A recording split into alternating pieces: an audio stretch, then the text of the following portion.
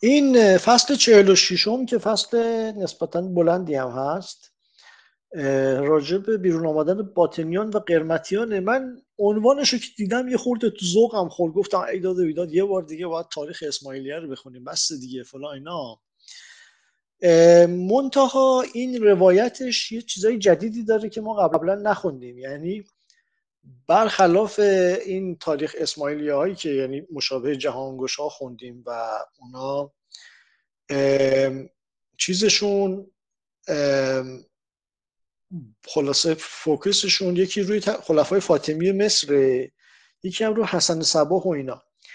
این بابی که اینجا میخونیم صحبتاش راجع به پا گرفتن اسماعیلی ها داخل عراق و خراسانه و چیزایی که که ما نخوندیم قبلا و خیلیش مربوطه به همین وقایعی که دیروز و هفته پیش تو گردیزی خوندیم. یعنی خیلی اسمایی که اونجا توی تاریخ گردیزی دیدیم، همون از جمله ابو منصور عبدالرزاق، این سامانیا، اون حسین ابن علی که توی سیستان بود و فلان و اینا هم اسمشون اینجا هست. حالا نمیدونم روایتش درست باشه یا غلط باشه، ولی اون درگیری ها رو یه بعد مذهبی دعوای قرمتی و غیر قرمتی بهش داده. فصل 46م بیرون آمدن باطنیان و قرمتیان و نهادن مذهب بد لعنهم الله. و سبب پدید آمدن مذهب قرامت آن بود که جعفر صادق را رضی الله عنه پسری بود نام وی اسماعیل. پیش پدر فرمان را یافت یا پیش از پدر فرمان یافت و از اسماعیل پسری ماند نام او محمد و این محمد بزیست تا روزگار هارون الرشید. و یکی از زبیریان غمز کرد پیش رشید که جعفر صادق سر خروج دارد و در سر دعوت می کند و خلافت می طلبد. به دروغ. رشید جعفر را از مدینه به بغداد آورد و بازداشت. این محمد در این حبس بمرد و به گورستان قریش دفن کردندش. و این محمد را غلامی بود حجازی نام او مبارک، خط باریک که آن را مقرمت خوانند نیک نوشتی، از این جهت او را قرمتویه لقب کردند. و مردی از شهر اهواز با این مبارک دوست بود نام او عبدالله میمون قداح. روزی با او به خلوت بنشست و او را گفت این خداوند تو محمد ابن اسماعیل با من دوست بود و اسرار خویش که نبا تو گفت و نبا کس با من گفته است. مبارک فریفته شد و حریص گشت بر دانستن آن. پس عبدالله میمون مبارک را سوگند داد که آنچه من با تو گویم با هیچ کس نگویی الا با کسی که اهل آن باشد. پس سخنان چند عرضه کرد از حروف معجم از زبان ائمه آمیخته از کلام اهل تبایع و الفاظ فیلسوفان و بیشتر در او ذکر رسول و ذکر پیغامبران و ملائکه و لوح و قلم و عرش و کرسی آورده. و آنگه از او مفارقت کرد و مبارک سوی کوفه شد و عبدالله سوی کوهستان عراق و در این حال اهل شیعت را طلب میکرد. و موسی بن جعفر محبوس بود و مبارک دعوت خیش در نهان می‌ورزید تا در سواد کوفه پراکنده کرد. آن مردمان که دعوت او اجابت کردند اهل سنت بعضی از ایشان را مبارکی خواندند و بعضی را قرمتی. اسم غلامه مبارک بود دیگه، اسمش مبارک بود. این گفتش که چون خط مقرمت خوب مینوشت بهش میگفتن قرمتوی. و عبدالله میمون در کوهستان عراق به این مذهب مردمان را دعوت میکرد و مشعودی سخت استاد بود. مشعود یعنی شعبده باز یا کلاهبردار تردست. و مشعودی سخت استاد بود و مشعوده مینمود و محمد زکریا نام او در کتاب مخاریق آورده است و او را از جمله مشعودان استاد یاد کرده. جناب سامان. بد نیست که اشاره کوچیکی بکنیم. این کتاب مخاریق باید تقریبا 1.5 قرن قبل از آقای نظام الملک نوشته شده باشه. اسم اصلیشو یادم نیست، اینو به طعنه بهش میگن مخاریق الانبیا. بعید نیست که خونده باشه خودش این مخاریق رو. در این صورت با عرض خجالت میشه به اون نظراتی که آقای مرتضی مطهری گفتن فکر کرد. متحری میگه که این دو تا کتاب رازی، این دوتایی که مشهوره به ضد دین بودن، مخارق و اون یکی که ضد ادیان ابراهیمی به صورت خاص نوشته شده، متحری میگه این که نیست الان در دسترس، میگه فقط ضد پیامبران دروغین بوده. ادعاش هم اینه، متحری میگه مگه میشه رازی کتابی علنی در ضدیت با ادیان ابراهیمی بنویسه؟ یا اون مناظره مشهوری که با ابو حاتم رازی داشته اونو انجام بده و بتونه از دست شعبون بیمخواه من و مکلا سالم در ببره. حالا البته یه تز مزخرفی هم متحری میده، از آب گلالود ماهی میگیره، میگه شیعه بوده، گلالود کاری به اون نداریم. ولی اگر که شیعه بود یا اگر که ضد دین بود، همینجا نظام الملک دوستشو میکرد. بنابراین شاید حرف متحری خیلی هم بی ربط نباشه. تایید یه لعنت الله حداقل تایید اسمش میگفت. آره. خب پس خلیفتی خیش به مردی داد نام او خلف و او را گفت تو به جانب ری شو که آنجا در ری و قم و کاشان و آبه همه رافضی باشند و دعوی شیعت کنند و دعوت تو را زود اجابت کنند و کار تو آن جایگاه بالا گیرد. و خود از بیم آگفت بر جانب بصره رفت. این آگفت من پیدا نکردم ولی فکر کنم همون آیفت باشه، مثلا به معنی پاداش و تنبیه و اینا. سامان بگو. تو کله و دمنه داشتیم دیگه، آکفت، مرگ رو میگفت آکفت کبیر، احتمالا مصیبت مثلا یا بلا. درسته. خب پس فعلا عبدالله میمون رفته بصره، اون یارو خلف رو فرستاده ری. پس خلف به ری آمد و در نهایت پشاپویه که همون فشافویه الان باشه، در دیهی که آن را کلین خوانند مقام گرفت. این کلین بین ری و ورامین. شیخ کلینی که اصول کافی رو نوشته اهل اینجا بوده. خیلی از اینجا این چیز مثلا منبرا اون قسمت ریفرنس دادنشون خیلی مثلا آخونده میگه که شیخ کلینی در اصول کافی میفرماید فلان، مثلا خیلی ریفرنس معتبریه. خلاصه این خلف اومد ری و رفت تو کلین مستقر شد و مترضی استاد بود، یعنی پارچه نقش و نگار میزد. مترضی استاد بود. در آن دیه مترضی میکرد و روزگاری آنجا بماند و اسرار خیش با کسی نمیتوانست گفت تا به 1000 حیلت یکی را به دست آورد و این مذهب او را آموختن گرفت و چنان نمود که این مذهب اهل بیت است و پنهان داشتنی است، چون قائم به درایت آشکارا شود و بیرون آمدن او نزدیک است. اکنون بباید آموخت تا چون او برسد از این مذهب بیخبر نباشید. پس در سر مردمان دیه این مذهب آموختن گرفتند تا روزی از روزها دیه میهتر کلنگ بیرون دیه میگذشت. مسجدی ویران بود، آوازی از آن مسجد میشنید. آهنگ آن مسجد کرد و گوش داشت. این خلف با مردی این مذهب میگفت. چون در دیه شد گفت ای مردمان، ترازهای او باطل کنید و هیچ گرد او مگردید که آنچه از او شنیدم ترسم که این ده در سر کار او شود.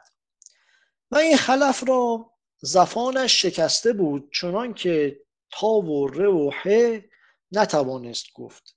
من از او شنیدم هازا باب و باطنه الوهمه.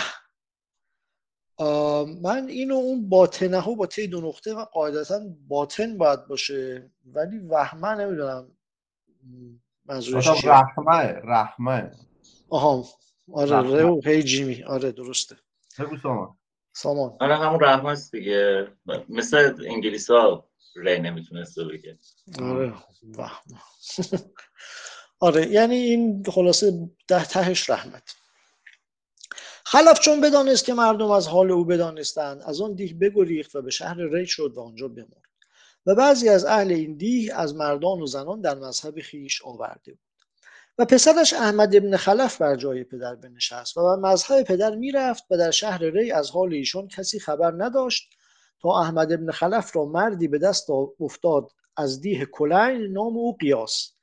نحو و ادب نیکو دانستی، او را خلیفه خیش کرد به دعوت کرد. پس این قیاس اصل مذهب ایشان را به آیت قرآن و اخبار رسول و امثال عرب و ابیات شعر بیاراست و کتابی ساخت نام آن البیان و در آن کتاب معنی نماز و روزه و لغت‌های شرعی بر طریق لغت یاد کرد. پس مناظره کرد با مردمان اهل سنت و این خبر در قم و کاشان و آبه پراکند که مردی مناظر پدید آمده است در دیه کلنگ، نام او قیاس. خبر خوش می‌دهد و مردمان را مذهب اهل بیت می‌آموزد. مردمان این شهر روی به قیاس نهادند و این مذهب را آموختن گرفتند تا فقیه عبدالله زعفرانی خبر یافت و بدانست که بدعت است. مردمان ری را برانگیخت و قصد خراسان کرد و اهل سنت به ری این مردمان را که در این مذهب شدند گروهی را خلفی می‌خوانند و گروهی را باطنی. چون سال 200 هجرتی درآمد این مذهب فاش شد و هم در این سال در شام مردی که او را صاحب الحال گفتندی خروج کرد و بیشتر شام بگرفت و این قیاس که از ری بگریخته بود و به خراسان شده به مرو مقام گرفت. جانفان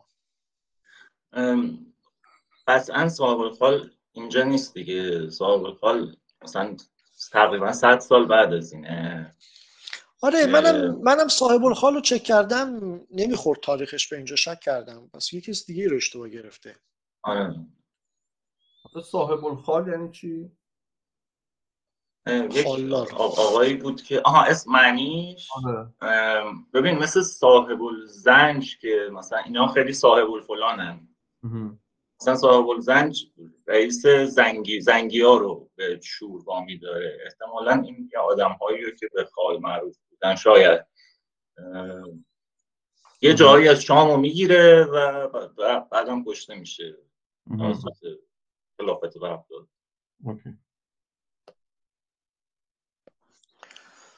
این قیاس که از ری بگریخته بود و به خراسان شده به مرو مقام گرفت و امیر حسین علی مرودی را دعوت کرد و اجابت یافت و این حسین مسلط شد در خراسان، خاصه در طالقان و میمه و پاریاب و قرچستان و قور. این همون حسین ابن علیه که توی گردیزی هفته پیش داشتیم. چون حسین در این مذهب آمد خلقی را از این ناحیت‌ها در مذهب آورد. پس این قیاس یکی را به مروالرود خلیفه خیش کرد تا مردمان را دعوت می کند و خود با ری آمد و دیگر باره در سر مردمان را دعوت کردن گرفت و یکی را از ناحیت پشابویه که شعر تازی و حدیث قریب نیک دانستی نام او ابو حاتم خلیفه کرد و به دعوت کردن مشغول گشتند. در خراسان وعده داده بود که به مدتی نزدیک به فلان سال قایم که او را مهدی خوانند بیرون آید. قرمطیان دل بر آن وعده نهاده بودند و اهل سنت خبر یافتند که قیاس باز آمده است و دیگر بار خلق را بر مذهب سبع دعوت می کند، شیعه هفتایی. اتفاق چنان افتاد که آن وعده بیرون آمدن مهدی فراز رسید و او دروغزن شد و نیز سبعیان در مذهب بر او عیب‌ها گرفتند و بدین هر دو معنی بر او خشم گرفتند و از او ببریدند و نیز اهل سنت طلبش می‌کردند تا بکشند. به ضرورت او مهجور شد و ندانستند که کجا شد. و بعد از آن سبعیان ری با سبتی از اسباط خلف متفق گشتند و روزگار با او می‌گذاشتند. چون مرگش در رسید، اون سبت نیست، سبت دیگه، یعنی یه نوه‌ای از نوه‌های خلف متفق گشتند و روزگار با او می‌گذاشتند. چون مرگش در رسید پسر خیش را خلیفه کرد، نام او ابو جعفر کبیر. و این ابو جعفر را سودا پدیدار آمد، مرض سودا گرفت. مردی بود نام او ابو حاتم کینتی یا کینتی. او را به نیابت خیش بنشاند و چون ابو جعفر نیک شد، اون سوداش خوب شد، ابو حاتم قوی حال شده بود، ریاست ببرد و ابو جعفر را به چیز نداشت و ریاست از خاندان خلف زایل شد. و این ابو حاتم دایان را بپراکند در شهرها که گرد بر گرد ری بود، چون طبرستان و گرگان و آذربایجان و اصفهان، و به مقالت و مذهب خیش خواند. و امیر ری احمد ابن علی دعوت او را اجابت کرد و باطنی شد. این احمد ابن علی کیه سامان؟ آل بویس؟ نه چیزن مثلا فامیل، یعنی فکر کنم یه نسبتی هم با آل بویه داره هم با دیلمی ها. خوندیم اسمش یادم نیست. تو گردیده خوندیم اسمشو ولی آره مطمئنم. آره. پس اتفاق افتاد که دیلمان بر علویان طبرستان خروج کردند. گفتند شما میگویید که مذهب این است که ما داریم و مسلمانان از اطراف ما می نویسند که سخن ایشان مشنوید که ایشان بد مذهب و مبتدعند و شما حجتی می آورید که علم از خاندان ما رفته است، علم با نسب نرود. اگر شما آموزید شما دانید و اگر کسی دیگر آموزد آن کس داند. علم به میراث نرود. و پیغمبر را صلی الله علیه خدای عزوجل به همه خلق یکسان فرستاده است و او قومی را خاص نکرد در دین و قومی را عام تا گویند خاص را چنین فرمود و عام را چنین. معلوم گشت ما را که شما دروغ زنید. جانم سامان. یه بار قبلا در موردش صحبت کردیم که هنوزم که هنوزه این جماعت چیزا دراویش بنابادی و اینا وقتی میگن علم منظورشون همینیه که این میگه علم، یعنی علم فقط اینه، اون علومی که ما بهش میگیم علم سواده در واقع. یعنی علم دین دیگه. آره همون علمان فلان. علمان درست. و امیر طبرستان شیعی بود و نصرت علویان میکرد. در اون نیز عاصی شدند و گفتند که از بغداد و شهرهای خراسان و ماوراءالنهر فتوا و محضر بیارید چنان که کس ما با شما برود و بیاید که مذهب شما مذهب مسلمانان پاکیزه است و شما همه آن میکنید و میگویید که خدای و رسول فرموده است تا ما شما را قبول کنیم و مذهب شما گیریم و الا میان ما و شما شمشیر است و بس، که ما مردمانی کوهی و بیشه پروریم در دانش دین مسلمانی راه نمیبریم الا اندکی. قضا را این ابو حاتم در این حال از ری به دیلمان شد و به دیشان پیوست و سر دیلمان سیار شیروی وردادوندی بود. سلامان. آره این چیز دیگه نه خب اشتباه نمیشته، همون شهریار شروینه، یعنی شهریار اونم شروین سیار شیروی. آره شهریار شروین، شهریار پسر شروین باوندیه. سیار شهریار شیرو شروینه، احتمالاً مثلا باونده. پیش او شد و با ایشان یکی گشت و در پوستین علویان افتاد و به ایشان مشغول شد و تقریر کرد که سلطانی ایشان را ندرست بود، باید که علوی به دین باشد نه به نسب. جان امیر. جد بزرگ دکتر هرمیداس باوند. هرمیداس باوند. آره. نه شوخی نمی‌کنم ها، جدی میگم. آره. اطلاعات بیخود. خب خلاص باید که علوی به دین باشد نه به نسب. و زبان داد دیلمان را که امام بیرون آید به مدتی نزدیک و من مقالت و مذهب او دانم. دیلمان و گیلان رغبت کردند به اجابت کردن او و بازار او به نزدیک ایشان روا شد در ایام سیار شیرو، بعضی در ایام مرداویج زیار. مسکین دیلمان، این خیلی ضرب المثل قشنگیه، میگه مسکین دیلمان و گیلان از باران بگریختند در ناودان آویختند، راه سنت طلب میکردند به دام بدعت افتادند. این چیزش اینجوریه دیگه. اون مقدمه‌ای که گفتش که آقا اینا گفتن که ما شک داریم که شما که شیعه چیزتون درست باشه، دینتون درست باشه، برید چیز بیارید، برید نامه بیارید مثلا از یکی که بگه که دینتون درسته. این از فرصت استفاده کرد، اومد چیزشون کرد، قرمتیشون کرد. پس یک چندی با او روزگار میگذاشتن. چون دیدند که آن مدت که او وعده کرده بود که امام بیرون آید درگذشت، گفتند اصلی ندارد این مذهب، پنداری این مردکی طرار است. به یک بار از وی برگردیدند و به محبت اهل بیت رسول صلی الله علیه شدند و قصد ابو حاتم کردند که او را بکشند. ابو حاتم بگریخت و در آن گریختن بمرد و کار مذهب سبعیان شوریده و به زیان آمد و بسیار مردم از آن مذهب برگشتند و به سنت بپیوستند و توبه بکردند و یک چندی سبعیان سرگردان می بودند و در سر اتفاقها می کردند تا قرار این مذهب بر دو کس گرفت، یکی بر عبدالملک کوکبی و دیگر بر اسحاق که مقیم ری بود و عبدالملک به گرد کوه نشستی یا گرد کوه نشستی. اندر بیرون آمدن باطنیان در خراسان و ماوراءالنهر. و امیر خراسان نصر ابن احمد را از راه ببردند و به خراسان حسین ابن علی مروودی را که او را قیاس باطنی کرده بود و چون بخواست مردن این شغل به محمد نخشبی داد و او را نایب خویش کرد و او یکی از جمله فلاسفه خراسان بود و مردی متکلم بود و او را وصیت کرد که جهد آن کند تا نایبی آنجا بگذارد و خود از جیحون بگذرد و به بخارا و سمرقند شود و آن مردمان را در این مذهب آرد و بکوشد تا اعیان حضرت امیر خراسان نصر ابن احمد را تا اعیان پایتخت امیر خراسان نصر ابن احمد را بعضی در این مذهب آرد تا کار او قوی گردد. و چون حسین مروودی بمرد محمد نخشبی به نیابت او بنشست و خلقی بسیار از مردمان خراسان دعوت او را اجابت کردند و یکی بود او را پسر سواده گفتندی، از دست سنیان ری بگریخته بود و به خراسان پیش حسین ابن علی مروودی شده و یکی از سران باطنیان بود. این محمد نخشبی او را خلیفه خیش کرد به مروالرود و خود از آب بگذشت و به بخارا شد و کار خیش را رونقی ندید و آشکارا نمیارست کرد.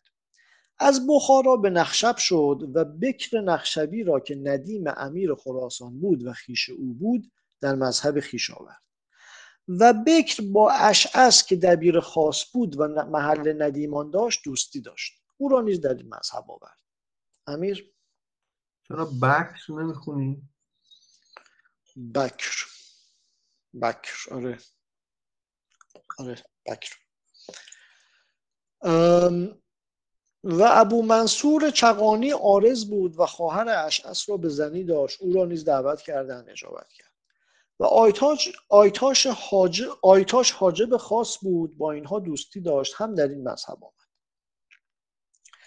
پس این جماعت محمد نخشبی را گفتند تو را در نخشب حاجت نیست بودند، برخیز و به حضرت آی به بخارا تا ما چنان کنیم که به اندک مایه روزگار کار تو بر فلک رسانیم و محتشمان را در این مذهب بریم. برخاست و از نخشب به بخارا شد و با این طایفه با محتشمان می نشست و ایشان را دعوت می کرد و هر که در مذهب او آمد سوگندش می داد تا من نگویم با کسی نگویی. اولا مردمان را در مذهب شیعت می کشید، آنگاه به تدریج در مذهب سبعیان می برد تا رئیس بخارا و صاحب خراج و وجوهان شهر را و بازارها را همه در این مذهب آورد و حسن ملک را که از خواص بود و والی ایلاق بود و علی زرواد را که وکیل خاص بود در مذهب آورد. این چیزش هم تکنیکش هم جالبه، اول شیعه 12 امامی میکنه بعد 7 امامی میکنه. جانم صاحب شک دارم که منظورش این باشه علی. به نظرم اگه یادت باشه توی مثلا جای دیگه هم خوندیم که وقتی می اومدن دعوت میکردن به دین اصلا اسم امام نمی بردن. شیعه وقتی حرف شیعه میزدن یعنی این که میگفتن امامی مهمه که امامی داشته باشی، ولی هیچ حرفی از این که کدوم امام چجوری اینا نمیزدن، فقط یه سری مسائل کلامی رو بیان میکردن. اون وقت دیگه میشدی شیعه. حالا بعد دیگه اینکه چه شیعی هستی زیدی هستی یا چی رو بعد رو میکرد. حالا این تصویری که مثلا شیعیان اون موقع مثل رای دهنده های به محسن رضایی بودن تو انتخابات 88.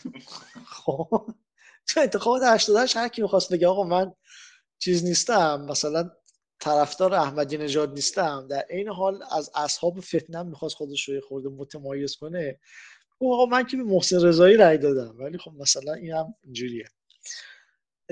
این هم مثلا شیعه همچین چیزی بوده دیگه، منحرف بودن ولی خطرناک نبودن. خب خلاصه همه رو آورد تو مذهب. بیشتر از اینها که یاد کردیم نزدیکان و معتمدان پادشاه بودند.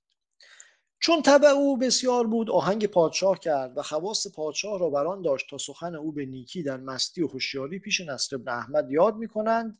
ایشان چندان بگفتند و نیابت داشتند که نصر بن احمد را به دیدن او رغبت افتاد.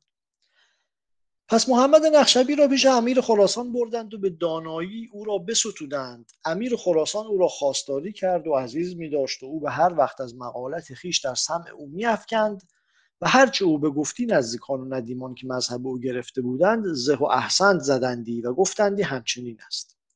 و هر روز نصر بن احمد او را نیکوتر می داشت و چنان بود که بی او نشکیفتی. در جمله کار به جایگاهی رسید که جانم اصطلاح زه زدن الان کاملا معنی دیگه میده. زه، آره اون زه دیگه. آره میدونم. اون زه پاره کردن چیزو آره میگه. آره. ولی شاید هم حالا از... یه بازی کرده با این، نمیدونم. شاید همون نه موقع من احسنت زدن هم نداشتیم، نشنده بودم هم احسنت میدونم، زدن. میگم شاید یه بازی شیطنتی کرده. ممکنه. زه و احسن زدندی طنزی درش هست. و هر روز در جمله کار به جایگاهی رسید که نصر بن احمد دعوت او را اجابت کرد و محمد نخشبی چنان مستولی گشت که وزیرانگیز و وزیر نشان شد و پادشاه آن کردی که او گفتی. چون کار نخشبی بدین جایگاه رسید، سامان بگو. یه ذره حرف واقعی بزنیم. حالا بگذریم از این که این بحث شیعه شدن نصر بن احمد به صورت خاص، حالا دوروریاش هست حرفش جای دیگه، ولی شیعه شدن نصر بن احمد و نصر دوم سامانی فقط همین سیرالملوک گفته، در هیچ منبع تاریخی دیگه ای نیست. نیومده. ولی اگه فرض کنیم واقعا این اتفاق افتاده و به قول این آقا همه وجوهان شهر، بزرگان دربار سامانی، خیلی هاشون به کیش اسماعیلی در اومدن، منطقا تنها دلیلش همون در واقع دلیل مخالفت با خلفای عباسی، یعنی کلکل با خلفای عباسی میتونه باشه، فاصله گرفتن از اون. آره به همون دلیلی که مثلا چیزا گیلا مثلا زیدی شدن 150 سال قبلش، به نظرم دلیل همینه. و چون کار نخشبی بدین جایگاه رسید، دعوت آشکارا کرد و هم مذهبان او نصرت او کردند و مذهب آشکارا کردند و دلیر شدند و پادشاه همنشینی سبعیان میکرد. ترکان و سران لشکر را خوش نیامد که پادشاه قرمتی شد و آن روزگار هر که در این مذهب شدی او را قرمتی خواندند. پس عالمان و قاضیان شهر و نواحی گرد آمدند و جمله پیش سپاه سالار لشکر شدند و گفتند دریاب که مسلمانی در ماوراءالنهر خراب شد و این مردک نخشبی پادشاه را از راه ببرد و قرمتی کرد و مردمان را بیراه کرد و اینک کار او به جایگاهی رسید که آشکارا دعوت میکند. بیش از این خاموش نتوانیم بودن. سپاه سالار گفت سپاس دارم و شما بازگردید و ساکن باشید، انشاءالله خدای تعالی به صلاح باز آورد. دیگر روز این معنی با نصر بن احمد بگفت، سودی نداشت و در میان لشکر گفت و در میان لشکر گفتگویی بخواست و گفتند به هیچ حال همداستان نباشیم بدین که پادشاه اختیار کرده است. و سران لشکر در سر به یکدیگر پیغام دادند که تدبیر این کار چیست. همه از دل یکدیگر آگاه شدند که سران سپاه و لشکر بدین که پادشاه بر دست گرفته است رضا نمیدهند الا یک دو امیر از ترکان که در این مذهب شده بودند. دیگر همه دستارداران بودند. آخر این دستارداران به معنی خوشدین من نشنیده بودم. به این معنیه جانم سامان؟ از قضا تازه دارم تاریخ الوزرا رو میخونم و این میتونه کمک کنه. نه به نظرم مثل همون معمم و مشلا که یه جور تقسیم بندی مثلا غیر لشکری میگه که تو اون کتاب تاریخ الوزرا میگه دستاردار بالاترین درجه‌ای که میتونه دستاردار بهش برسه درجه وزارته. دستاردار مثلا یعنی سیویل. آره. چه جالب. تاریخ الوزرا رو کم معرفی کن. در چه قرنی نوشته؟ همون دوره مثلا سلجوقی و قبل، یعنی تا سلجوقی میاد دیگه. وزرا رو به فارسی فارسیه. چه جالب. یه ذره کسل کنن دست بگیر. خیلی پیش چند صفحه از مفصله؟ من خیلی نخوندم هنوز، نگاه میکنم میگم. آخر سران سپاه را بر آن اتفاق افتاد که پادشاه کافر نخواهیم، پادشاه را بکشیم و تو را که سپاه سالاری به پادشاهی بنشانیم و سوگند خوریم که از این قول باز نگردیم.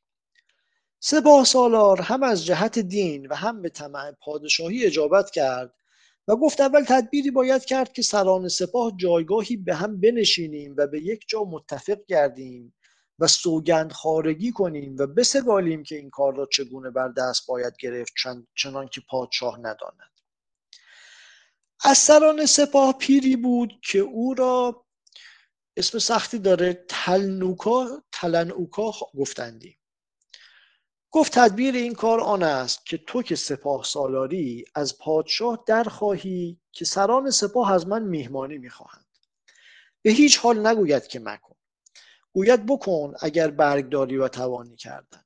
تو گویی بنده را از شراب و خوردنی تقصیری نباشد، ولیکن از معنی فرش و طرح و آلت مجلس و زینتی که از زرینی و سیمینه باشد چنان که باید بنده را نیست. پادشاه گوید هرچه باید از خزینه و شرابخانه و فراشخانه ما ببر. تو گویی بنده میهمانی به شرطی میکند که چون مهمانی بخورند به قضات کافر شوند به بالاساغون که کافر ترک ولایت گرفت و نفیر متظلمان از حد گذشت تا بر تو بدگمان نشود. آنگاه در برگ میهمانی قیام کن و سپاه را وعده ده که فلان روز رنجه باشید و هرچه در خزینه پادشاه و در شرابخانه و فرداشخانه او زرینه و سیمینه است و فرش دیبا و ظرایفی که هست همه به عاریت به سرای خیش کش و روز وعده چون همه سپاه به سرای تو آیند در سرای را به بهانه انبوهی ببند و سران سپاه را بر سبیل جلاب خوردن در حجره‌ای بر و این سخن بر صحرا افکن و ما آنی که اصلیم با تو ایم و آن که فرعن چون سخن ما بشنوند ایشان نیز موافقت کنند. جانم چقدر قصه رو داره عین چیز پیش میبره، عین انوشیروان. آره مزدکی ها رو از برعکس دیگه، اینا انگار مزدکی ها آره. کار. آره. خلاصه همه با ما یکدل شوند و همه را در عهد و سوگند داریم و بر پادشاهی تو بیعت کنیم و از حجره بیرون آییم و بر سر خوان شویم. چون طعام بخوریم از سر نان به مجلس شراب شویم و هر کسی 3 قدح شراب بخوریم و هر چه در آن مجلس زرینه و سیمینه باشد به سران سپاه بخشیم و در حال بیرون آییم و به سرای پادشاه رویم و پادشاه را فرو گیریم و بکشیم و هیچ کس را از ندیمان و هم مذهبان او زنهار ندهیم، همه را بکشیم و خزینه و استبل و هر چه در سرای اوست به غارت دهیم و تو را بر تخت او بنشانیم 1 ساعت. و پس لشکر را بگوییم تا با شمشیرهای کشیده در شهر و روستا افتند و هر که را یابند از قرمطیان پاک بکشند و بسوزند و خان و مان ایشان غارت کنند. سپاه سالار گفت تدبیر این کار این است. دیگر روز با نصر بن احمد گفت که سران سپاه از من مهمانی میخواهند و هر روز تقاضا میکنند. نصر بن احمد گفت اگر برگ مهمانی ایشان داری تقصیر مکن. گفت بنده را از معنی خوردنی و شراب تقصیری نباشد، ولیکن فرش و آلت و زینت مجلس از زرینه و سیمینه متعذر است. جانم چون نخوندیش میگم این خوردنین که نوشته تاریخ طبرستان هم به این شکل برده. من فکر نوشته تایپیه. جای دیگه ندیدم ولی تو تاریخ طبرستان هست. شاید مال اون طرفای مثلا لهجه‌ایه، شاید لهجه‌ای آره داشته چیز میکرد.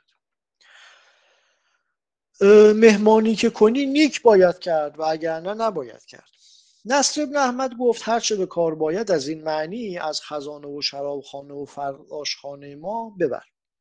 خدمت کرد و بیرون آمد. دیگر روز همه سپاه را وعده داد که فلان روز باید که رنجه شوید و هرچه در خزانه نصر بن احمد و در شرابخانه و فراشخانه مجلس زرین و سیمین و فرشهای الوان بود از هر گونه ببرد و مهمانی بکرد که در آن ایام کس چنان ندیده بود و همه سران سپاه با خیلها به سرای او شدند و در سرای بفرمود تا فرو بستند و بزرگان و سران سپاه را در حجره‌ای برد و همه را در بیعت و سوگند آورد. راست که از حجره بیرون آمدند و بر سر خوان شدند، یکی هم از سرای از راه بام برفت و سبک نوح ابن نصر را خبر کرد که این ساعت سران لشکر چه ساختند. نوح در حال برنشست و تازان به سرای پدر شد و گفت چه نشسته ای که در این ساعت سران لشکر با سپاه سالار سوگند خارگی و بیعت کردند و چون از نان خوردن به مجلس شراب شوند و هر یک 3 قدح شراب بخورند، هرچه در آن مجلس زرینه و سیمینه است و آنچه از خزینه تو برده اند یغما کنند و از آنجا بیرون آیند، خویشتن به سرای ما اوکنند، تو را و مرا و هر که را یابند بکشند و غرض از این مهمانی هلاک ماست. نصر نوح را گفت این نوح وقتی که جانشین پدرش میشه خیلی جوونه نیست؟ حتی فکر کنم خردسال در بوده. واقعیت اصلا اول نوح نیست دیگه، تو تاریخ اول عبدالملک بعد نوح، ولی حالا آها. تو داستانه اینجوریه دیگه. یعنی عبدالملک چجوری قاعدتا مرد؟ نه، قاعدتا بنابراین نوح نباید بچه باشه وقتی پادشاه میشه. و اصل داستان اینه که نصر که میمیره، همینی که دیروز خوندیم، اول پسر بزرگش عبدالملک میشه، بعد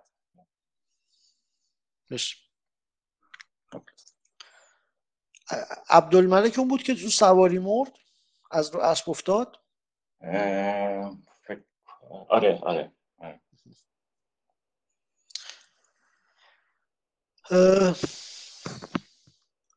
خب نصر نوح را گفت اکنون تدبیر این کار چیست؟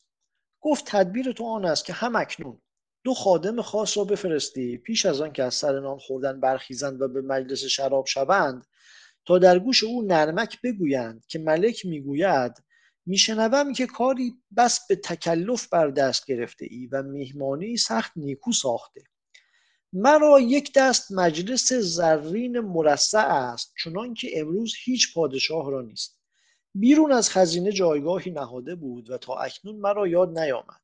آن نیز ببر تا مجلس را زینتی باشد هرچه تمامتر و قیمت این 10 بار 1000 دینار است.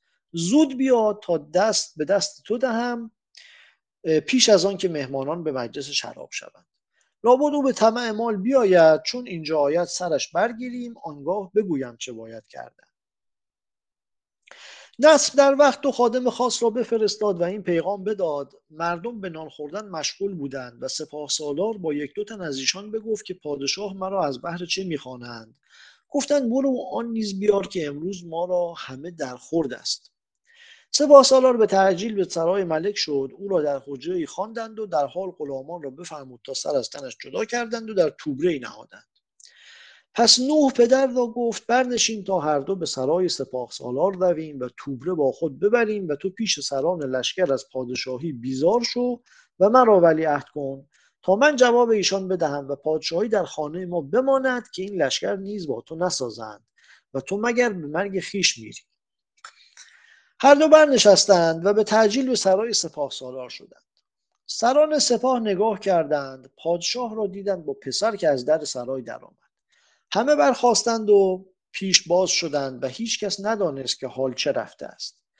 گفتند مگر پادشاه را بدین مهمانی رغبت افتاد. نصر ابن احمد رفت و به جایگاه خیش بنشست و سلاحداران از پس پشت او بایستادند و نوح بر دست راست پدر بایستاد و گفت شما بنشینید و نان تمام بخورید. همه بنشستند و نان بخوردند و خوان یغما کردند. نصر ابن احمد گفت بدانید که از آنچه شما سگالیده اید من آگاه شدم و چون من بدانستم از قصد شما به من دل من بر شما بد شد و دل شما که بر من بد شده است اکنون بتر شد. بعد از این نه شما را بر من ایمنی باشد و نه من از شما. اگر من از راه بیفتادم یا مذهبی بد گرفتم یا گناهی از من در وجود آمد که بدان سبب دلهای شما بر من بد شد، این پسر من نوح را هیچ عیبی هست؟ گفتند نه. گفت پس از این نه شما لشکری مرا شایید و نه من پادشاهی شما را شایم. نوح را ولیعهد خویش کردم، پادشاه شما اکنون اوست، اگر بر صوابم و اگر بر خطا به عذر و به توبه مشغول خواهم گشت پیش خدای عزوجل و آن کس که شما را بر این داشت جزای خویش یافت. فرمود تا سر از توبره برآوردند و پیش ایشان انداختند و خود از تخت فرود آمد و بر مصلای نماز نشست. نوح بر تخت شد و به جای پدر بنشست. سران سپاه که آن شنیدند و دیدند متحیر گشتند و هیچ عذری و بهانه‌ای نتوانستند آورد. همه از بن دندان سر بر زمین نهادند. اینم من نشنیده بودم، از بن دندان سر بر زمین نهادن، ولی خیلی سجده کردن. و نوح را تهنیت کردند و همه جرم در گردن سپاهسالار کردند و گفتند ما همه بنده ایم و تو صاحب، فرمان تو راست. نوح گفت بدانید که من در همه معانی نوحم نه نسلم. هرچه رفت من این خطای شما به 100 ثواب برداشتم و مرادهای شما همه از من حاصل است. گوش به فرمان من دارید و بر سر عیش خیش باشید. پس بند خواست و فرمود تا بر پای پدرش نهادند و در حال به کهندز بردند و محبوس کردند. گفت اکنون برخیزید تا به مجلس شراب شوید. چون به مجلس بنشستند و هر کس 3 قدح شراب بخوردند، گفت شما چنان سگالیده بودید که چون 3 قدح شراب بخورید هرچی در این مجلس نهاده است یغما کنید. یغما نمی‌فرمایم، اما همه شما را بخشیدم. همه برگیرید و بر یکدیگر قسمت کنید، هر کس را بر اندازه او تا به همه کس برسد. برداشتند و در جوالها کردند و مهر بر نهادند و به معتمدی سپردند. پس گفت اگر سپاه سالار بر ما بد اندیشید جزای خویش دید و اگر پدرم از راه راست بتافت سزای خویش می‌بیند. و اتفاق شما چنان بود که چون نان بخورید به قضاء بالا ساغون به جنگ کافر ترک شوید. ما را خود قضا و کافر هم بر در خانه است. خیزید تا به قضا مشغول شویم. هرچه در ماوراء النهر و خراسان ملحد گشته است و این مذهب گرفته است که پدرم گرفت، همه را بکشید و خواسته و نعمت ایشان همه شما راست. این که در مجلس بود از آن پدرم امروز شما را دادم و آنچه در خزینه است فردا شما را دهم که کالای باطنیان جز غارت را نشاید. چون از این مهم فارغ شویم روی به کافر ترک نهیم و خواهم که هم اکنون محمد نخشبی را بیارید با هم نشینان پدرم و گردن بزنید. پس در شهر و نواحی افتید. در وقت بتاختند و محمد نخشبی را که داعی بود بیاوردند و گردن بزدند و پس حسن ملک را و ابو منصور چغانی را و اشعث را با چند امیر که باطنی شده بودند گردن بزدند و پس در شهر افتادند و هر که را از ایشان میافتند میکشتند و همه را میشناختند از آنکه ایشان به قوت پادشاه مقالتی خویش آشکارا میگفتند و دعوت میکردند. و هم در روز امیری را با لشکری بفرستاد تا از جیهون بگذرد و به تعجیل به مرو رود شود و پسر سواده را بگیرد و بکشد و آنگاه شمشیر در نهند از رعیت و لشکری هر کجا در خراسان یکی را از ایشان یابند و دانند همه را بکشند. و وصیت کرد که زنهار نباید که مسلمانی به غلط کشته شود، که اگر کسی مسلمانی را بکشد سوگند خورد که آن کس را بکشم و هر عذر که آرد قبول نکنم. پس 7 شبانه روز در بخارا و ناحیت میگشتند و غارت میکردند تا چنان شد که در همه ماوراء النهر و خراسان از ایشان یکی نماند و آنکه ماند آشکارا نیارست آمدن و این مذهب در خراسان پوشیده بماند. آمدن باطنیان در زمین شام و مغرب و فساد ایشان.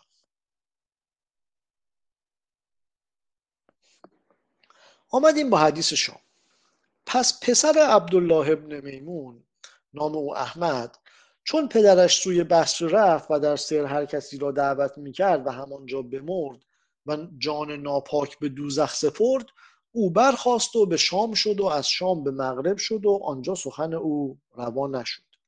باز به شام آمد و آنجا مقام کرد در شهری که آن را سلما یا سلمی گویند و به بزازی بنشست. او را پسری آمد آنجا محمد نامش کرد. این احمد فرمان یافت روانش سوی دوزخ شتافت. محمد پسرش خرد بود. پس برادرش سعید ابن الحسین به جای او بنشست و به جانب مغرب شد و نام خود بگردانید، خیشتن را عبدالله ابن الحسین خواند و مردی را از اصحاب خیش که او را عبدالله محتسب گفتندی به نیابت خیش به بنو اغلب فرستاد و به نواحی که ایشان بودندی و اهل آن نواحی را بدین مذهب خواند. و این بنو اغلب بیشتر به بادیه نشستندی و عدد این قوم که این مذهب پذیرفتند بسیار شد. جانم شما. یه خطایی تو این قصه هست فکر کنم مهمه. این اغلبیان یا بنی اغلب یه حکومت تقریبا خودمختاری بودن، زمان هارون الرشید شکل گرفتن توی افریقیه، همون استان افریقیای روم، تونس و حوالی. بعد البته سیسیل رو هم گرفتن، یه 100 سالی حکومت میکردن که بعد فاطمی‌ها جای اینا رو گرفتن.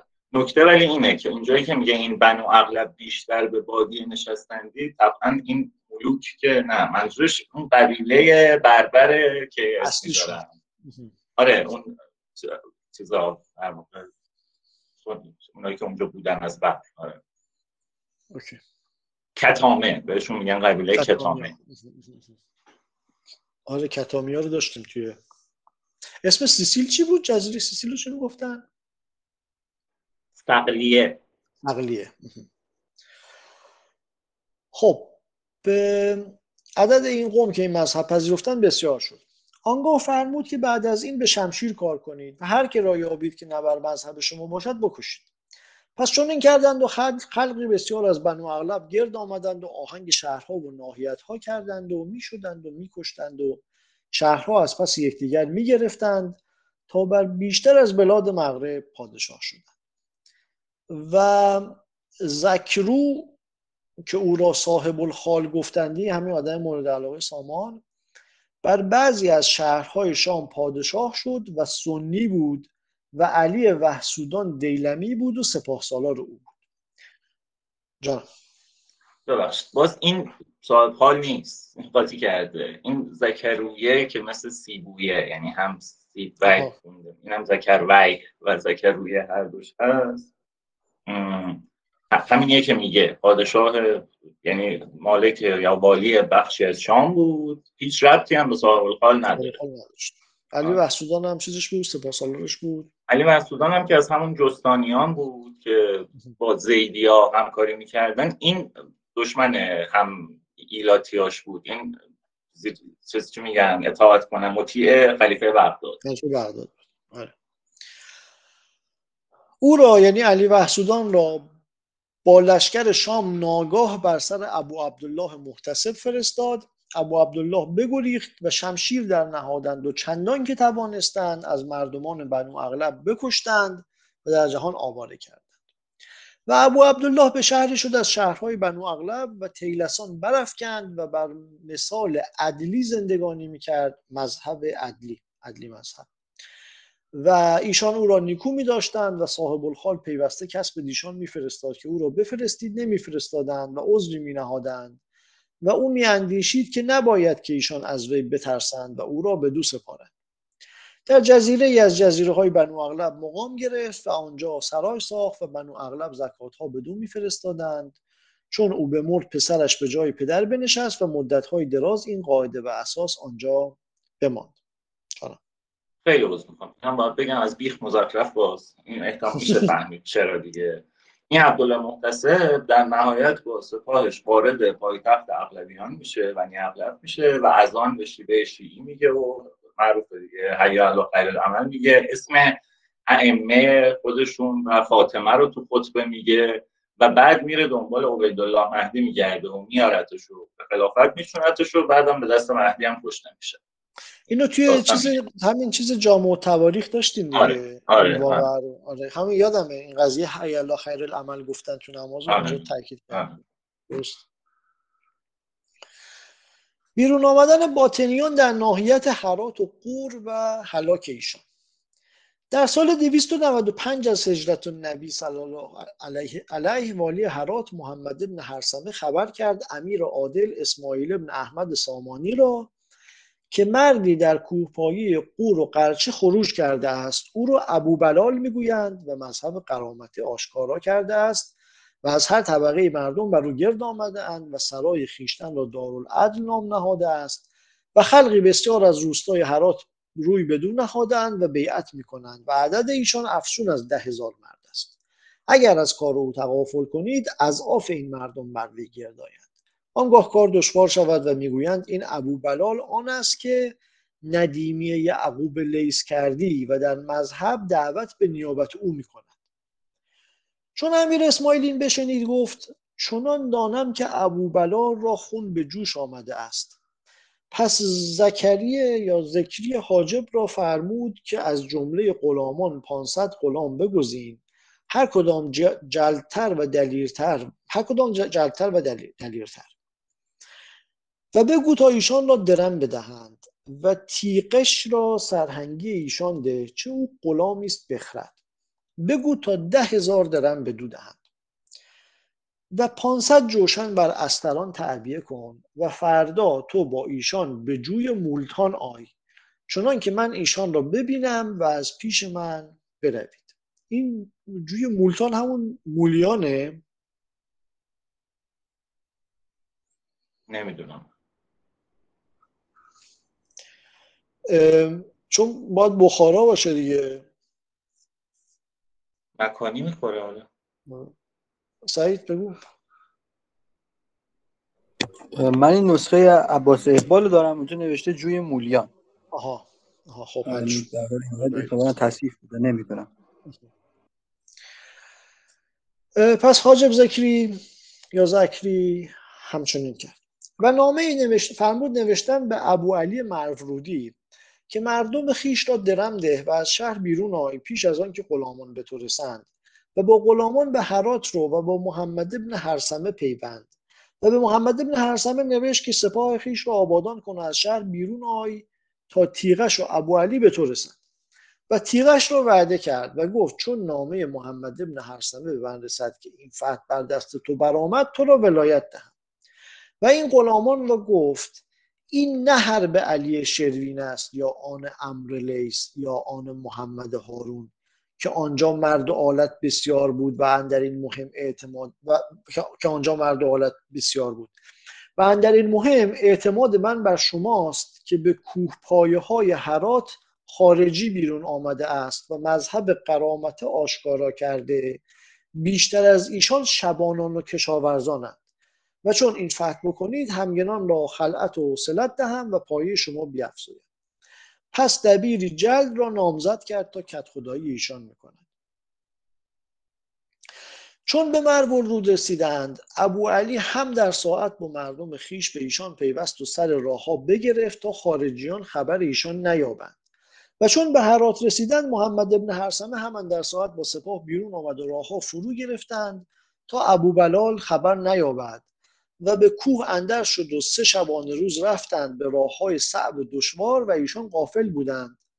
شمشیرها اندر نهادند و همه را بکشتند و ابو بلال را و همدان را و توزکارا و 10 تن دیگر را از رئیسان ایشان بگرفتند و به 70 روز به بخارا آمدند و ابو بلال را به زندان کهنه‌دز بردند تا هم آن جایگاه بمرد. و باز 10 تن دیگر را به بلخ و سمرقند و فرغانه و خوارزم و مرو و نشابور و به هر شهری میفرستادند و بردار میکردند و مادت ایشان از دیار قور و قرچه به یک بارگی بریده گشت. و هم در این سال امیر عادل اسماعیل فرمان یافت و برادرش نصر بن احمد به جایگاه او بنشست، آن که حدیث او پیش از این یاد کردیم که باطنی شده بود. آقای نظام الملک درس سامانیان غایب بوده. این دو تا نصر بن احمد داریم دیگه، یکیشون برادر اسماعیل بود، این نصر بن احمدی که قصهش رو گفت که به غلط هم گفت نوه اسماعیل، نوشه. آره منم شک کردم نه بعد از اسماعیل، بعد از احمد این نصر بن احمد نشست. مرسی. نه دیگه این اون آخرای چیزش بوده که خونه نشین شده به مراجع دسترسی نداشته، کتابخونه دسترسی نداشته. ولی به شدت احساس می‌کنی دنبال جانشین کردن پسر ملکشاه به جاش بوده و خیلی امیدوار بوده که از این استفاده بشه. خیلی قصه های پسر به جای پدر و اینا زیاد میاره. آره دقیقا. حالا باز برگشت سر داستان همون نوح و نصر. بیرون آمدن باطنیان دیگر باره به خراسان و ماوراءالنهر و هلاک شدن ایشان. چون نوح پدر را بند کرد، جانم بخواید تا همینجا باشه خط ویژه بخونیم، یک کمی یه 10 دقیقه دیگه بخونیم این چیز تموم میشه. 10 دقیقه بیشتر، 20 دقیقه دیگه بخونیم تموم میشه. میتونیم من بذاریم هفته دیگه. بذاریم هفته دیگه. باش.